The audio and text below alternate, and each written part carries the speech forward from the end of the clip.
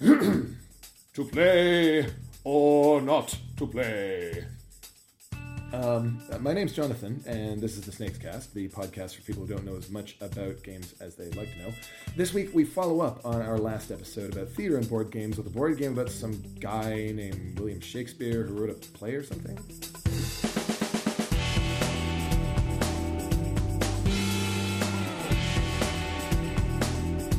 Welcome back to the SnakesCast. With me again this week, David Kingsmill. Hello. And Scott Moyle. Good day. So, apparently there's this new board game by Hervé Rigal, and the title of the game is Shakespeare, who was apparently an English playwright back in the 16th century. Have you ever heard of this guy? He was kind of a big deal. Yeah, I read something about him somewhere. Read a book, Moriarty. But I thought Shakespeare was supposed to be seen, not read. Oh, you got me there. You know what? It was really Edward de Vere anyway. It doesn't really matter. So, for the benefit of any listeners who might not have particularly cared about or enjoyed studying this topic in school, in about 25 words or less, why is Shakespeare still popular today? Shakespeare took stories that were already kicking around and reformatted them with characterization and dialogue that has yet to be improved on, in depth, in clarity, in the multitudes of possibility contained in those texts. People are going to be doing Hamlet until the heat death of the universe, and people are still going to be coming up with new ways to think about the things Hamlet says about life and death. Not a lot of other writers give you that. Would you concur? I don't know. He took my 25 words. Oh, that's fine. I think that's pretty much everything there is to say. It's the beautiful language, relatable stories. There's the 7 basic plots. The concept that you can reduce every story down into one of these 7 basic plots, and I think he's hit pretty much every single one of them in at least one play. I have to confess to being a little bit more of a Marlowe fan than I am a Shakespeare fan, but What's that? I struggle with iambic pentameter for a start, so the meter then. Yeah, but I'm also a big. I think I like Marlowe's subject matter more. Feed me a Faustus every day over something else. But I do think that you can't disrespect the work that Shakespeare did, and what he's done is timeless and wonderful. You just have to look at something like the Baz Luhrmann Romeo and Juliet and see where you can take all that text and put it into an utterly different setting. And it's very easy to understand why something that flexible is lasting. So in a way, it's kind of surprising that it's taken this long for us to see a tabletop game, a modern tabletop game that uses this as its subject. Well, there are a couple of others. There's Shakespeare the Bard game, which is... I have not heard of this. It's kind of a roll and move with some set collection and a few other ideas, but sometimes you have to recite a monologue from Shakespeare. From memory? They package a few in the game in case, but if you play it with the only people I've played it with, everybody just does their audition piece. There's Council of Verona, which is a card game about trying to sort things out in the Verona of Romeo and Juliet with secret objectives. People want... The apothecary wants lots of people exiled to Mantua. I think Mercutio just wants some chaos, so I think he just wants people to get killed in fights. Romeo and Juliet want to be together. Tybalt wants to... Yeah, exactly. Montague and Capulet both want more of their faction than the other faction on the council, etc., etc. Anyway. There's also the Kill Shakespeare game. The board game of the comic, yeah. It's sort of a Crisis on Infinite Shakespeare's multiverse where all the heroes and villains get together to hunt or save or destroy or discover the wizard William Shakespeare who wrote them all into being. It's sort of an area control game, I think. Well, here's the thing, though. I understand that our audience should understand, at least, that you picked up a copy of the latest game, Shakespeare, and were, I think, a bit more interested in the idea of being a person running a theater company in Elizabethan England, desperately wrangling actors and costume designers and stuff, instead of being the characters in Shakespeare. I suppose, being a theater director yourself, I guess that kind of... I care a little bit about the side of it where you're herding cats and trying to get the show together. It spoke to me. David, does the idea of something where you get to be the playwright instead of the character appeal to you? The concept appeals to me very much, actually. A little while ago in the cafe, Scott and I were chatting, and we were just looking over the wall and came across Colosseum. And he said to me, this is a game you should play because it's basically about putting a play on. And then he got Shakespeare and went, no, this is a game you should play. And actually, both of them intrigued me, but and kind of for different reasons, I think. But bread and circuses in two different flavors. Yeah, but it's I'm a novelist, and I have absolutely adored playing Once Upon a Time. So you give me a storytelling. It's no secret to those who've ever heard my first podcast that my favorite game is Arkham Horror, and that's because of the storytelling in that. So the game that allows me to be the storyteller but doing something slightly different, it's a natural appeal. I have yet to play this though, so I'm very intrigued to hear what you guys have to say about it. Or indeed, I imagine you have yet to play any game where you play a person who tells stories instead of actually being the person who tells the stories. Yeah, it's an idea I've played with in my own head, because I've got a couple of game designs of my own that I've got going on, but I've never quite been able to get my brain around doing something quite like this. So I'm legitimately fascinated to know what this does. All right, let's look into it then. Okay, let's set the scene here. Game's on the table. Scott, what are we seeing? You are looking at a bunch of Eurogamey components. Everybody's got some discs and some cylinders in their player color, and everybody's got a dashboard representing how things are going in their playhouse. And in the center is a board tracking everybody's progress on a few tracks. Prestige, which are the victory points of the game, as well as each individual person's progress on Act 1, 2, and 3 of their play. And along there are sort of consequences for, sort of annotated consequences for progress or failure to progress on each of those act tracts and so on. How do you actually affect those? Because there's a lot of things in there that I'm hearing, this is what I'm trying to do in real life, but... The act tracks, there's like 3 of them it's for the script, right? Yes. How good your script is? The development of the play. I think what I saw there, what I think they were trying to tell as a story there, is that you're working on Act 1, both the dialogue and the staging of it simultaneously. It is a game about having 6 days to get a play from birth to performance for the Queen. So I think there are probably rewrites on the fly. The other thing you're going to see on the table, and this will contextualize a lot of it, is characters.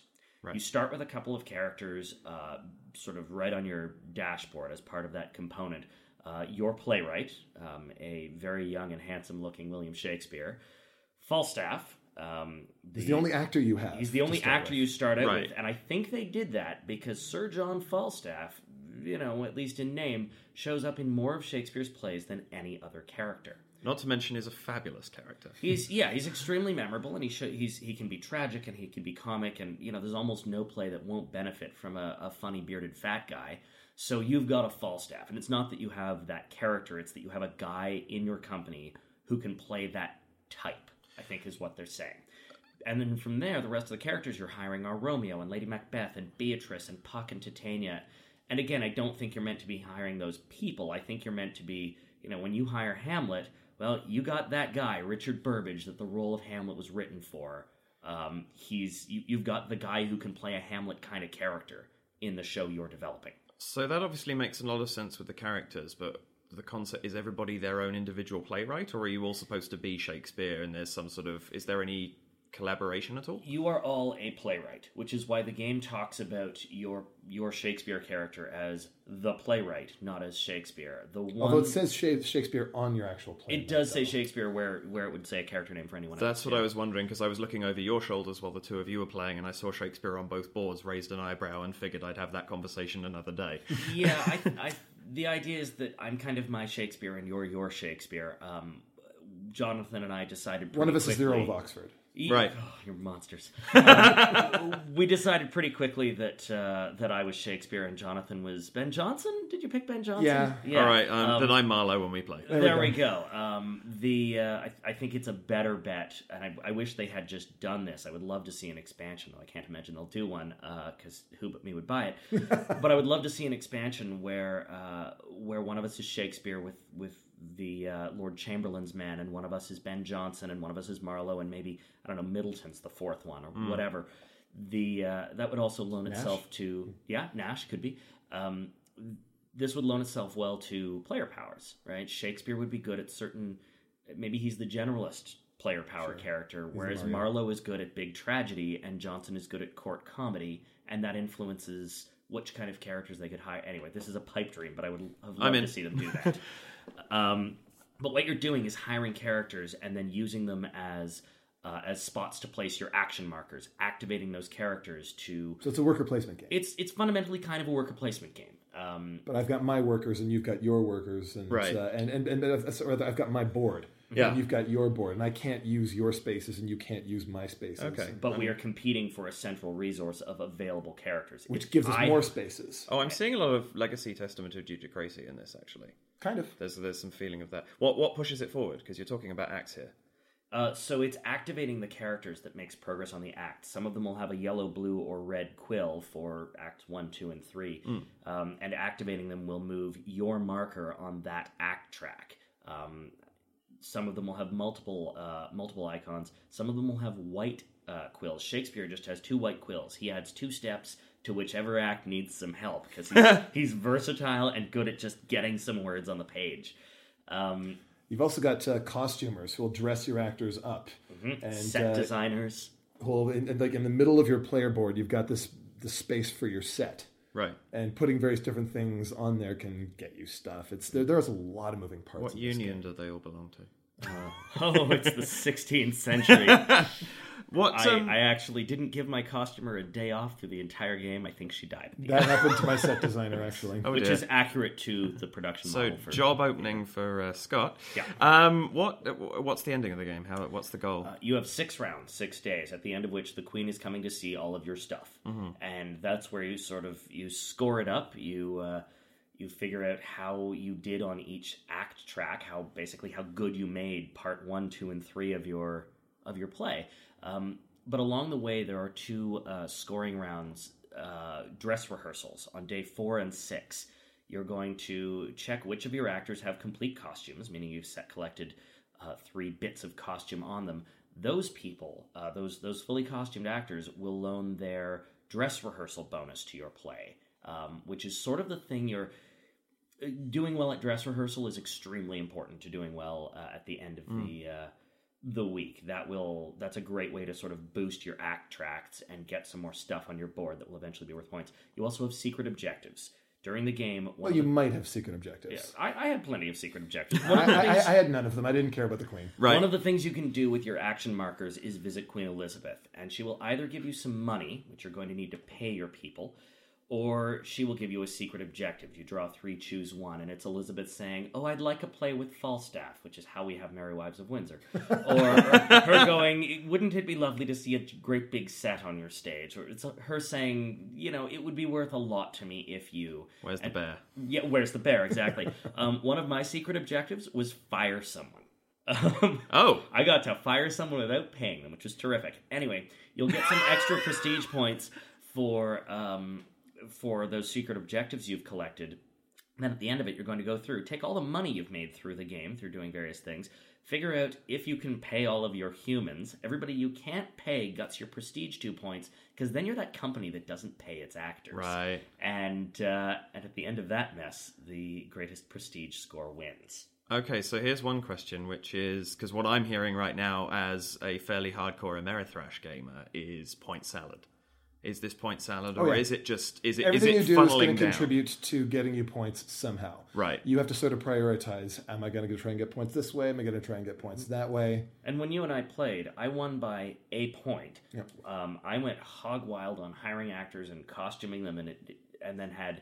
I think I had a few pieces of trash sitting on my stage as a set, but basically, it was a minimalist aesthetic. Also, your script was absolutely airtight. My script was all three ballin'. of I your maxed acts all were three straight tracks. out to the end. Nice. Whereas meanwhile, my script was terrible. It was garbage on all three fronts. I didn't have much of a cast. Some of the costumes had lots of jewelry and bling on it, though. You built a sweet fort. I built the most awesome set that anybody ever saw. I was basically doing a Roland Emmerich movie. And so you're not going to be able to do everything. You just have to do the things that you choose to do very, very well. Yes, just scrambling and doing production cost triage sound familiar to you as a producer of independent theater? Somewhat terrifyingly so, yes. Yeah. So I suppose the big question is, what did you guys think? Oh gosh, I loved it, and I can't wait to play it again. The mechanics told a great story, and I felt like I won not because I sort of hit the mechanics super hard. I felt like I won because I engaged the story and just did the things that made sense within the world of the game.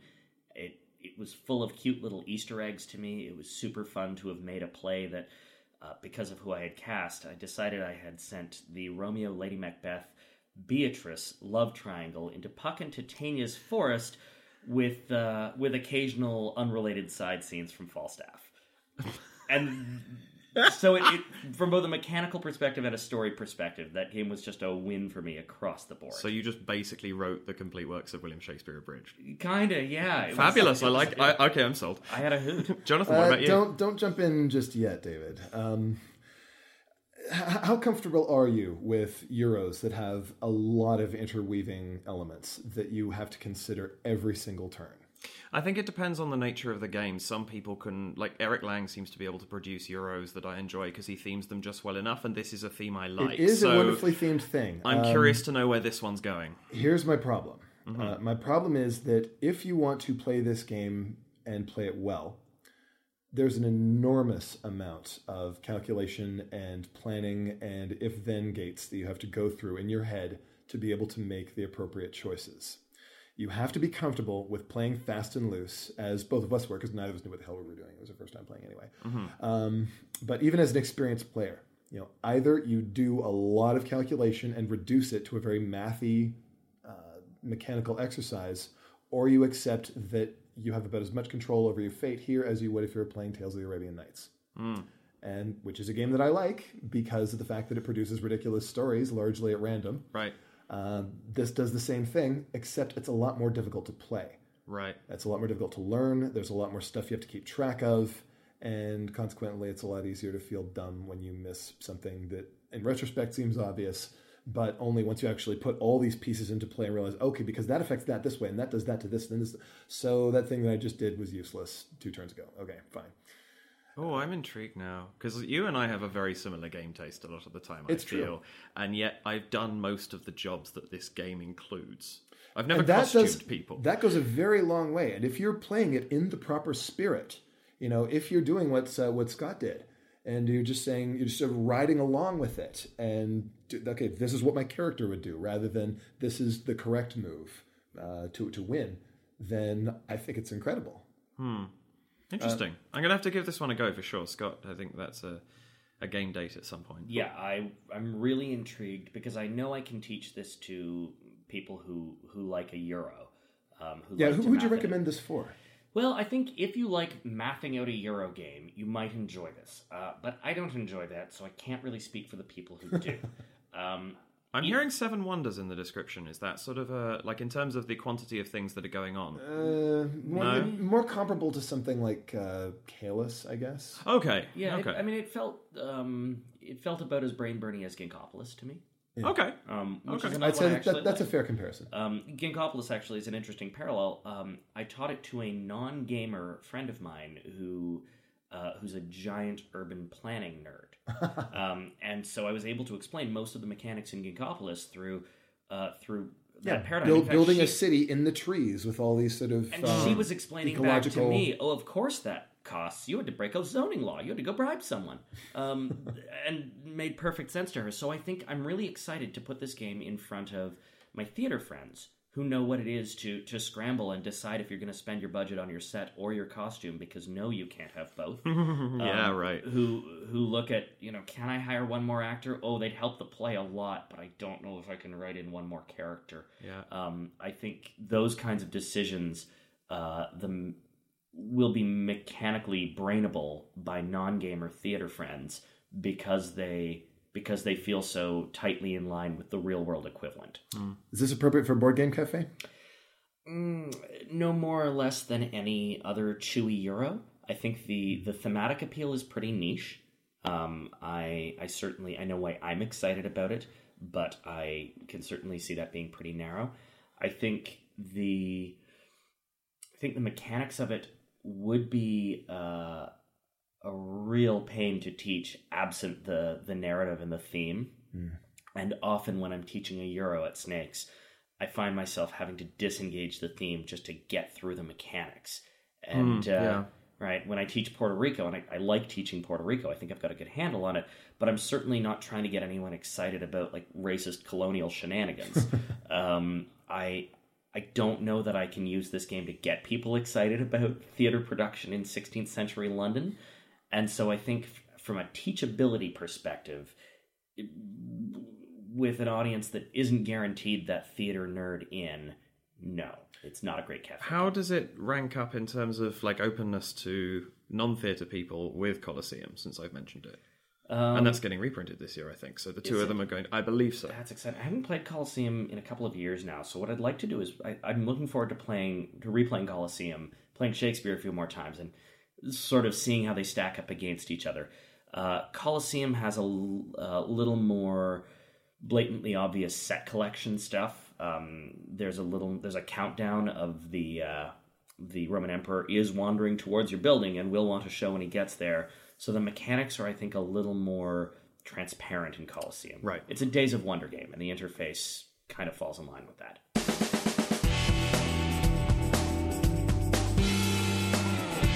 And that's it for this week. If there's a game you'd like to see in the spotlight, tweet it to us at SnakesCast or post it on the Snakes and Lattes Facebook page.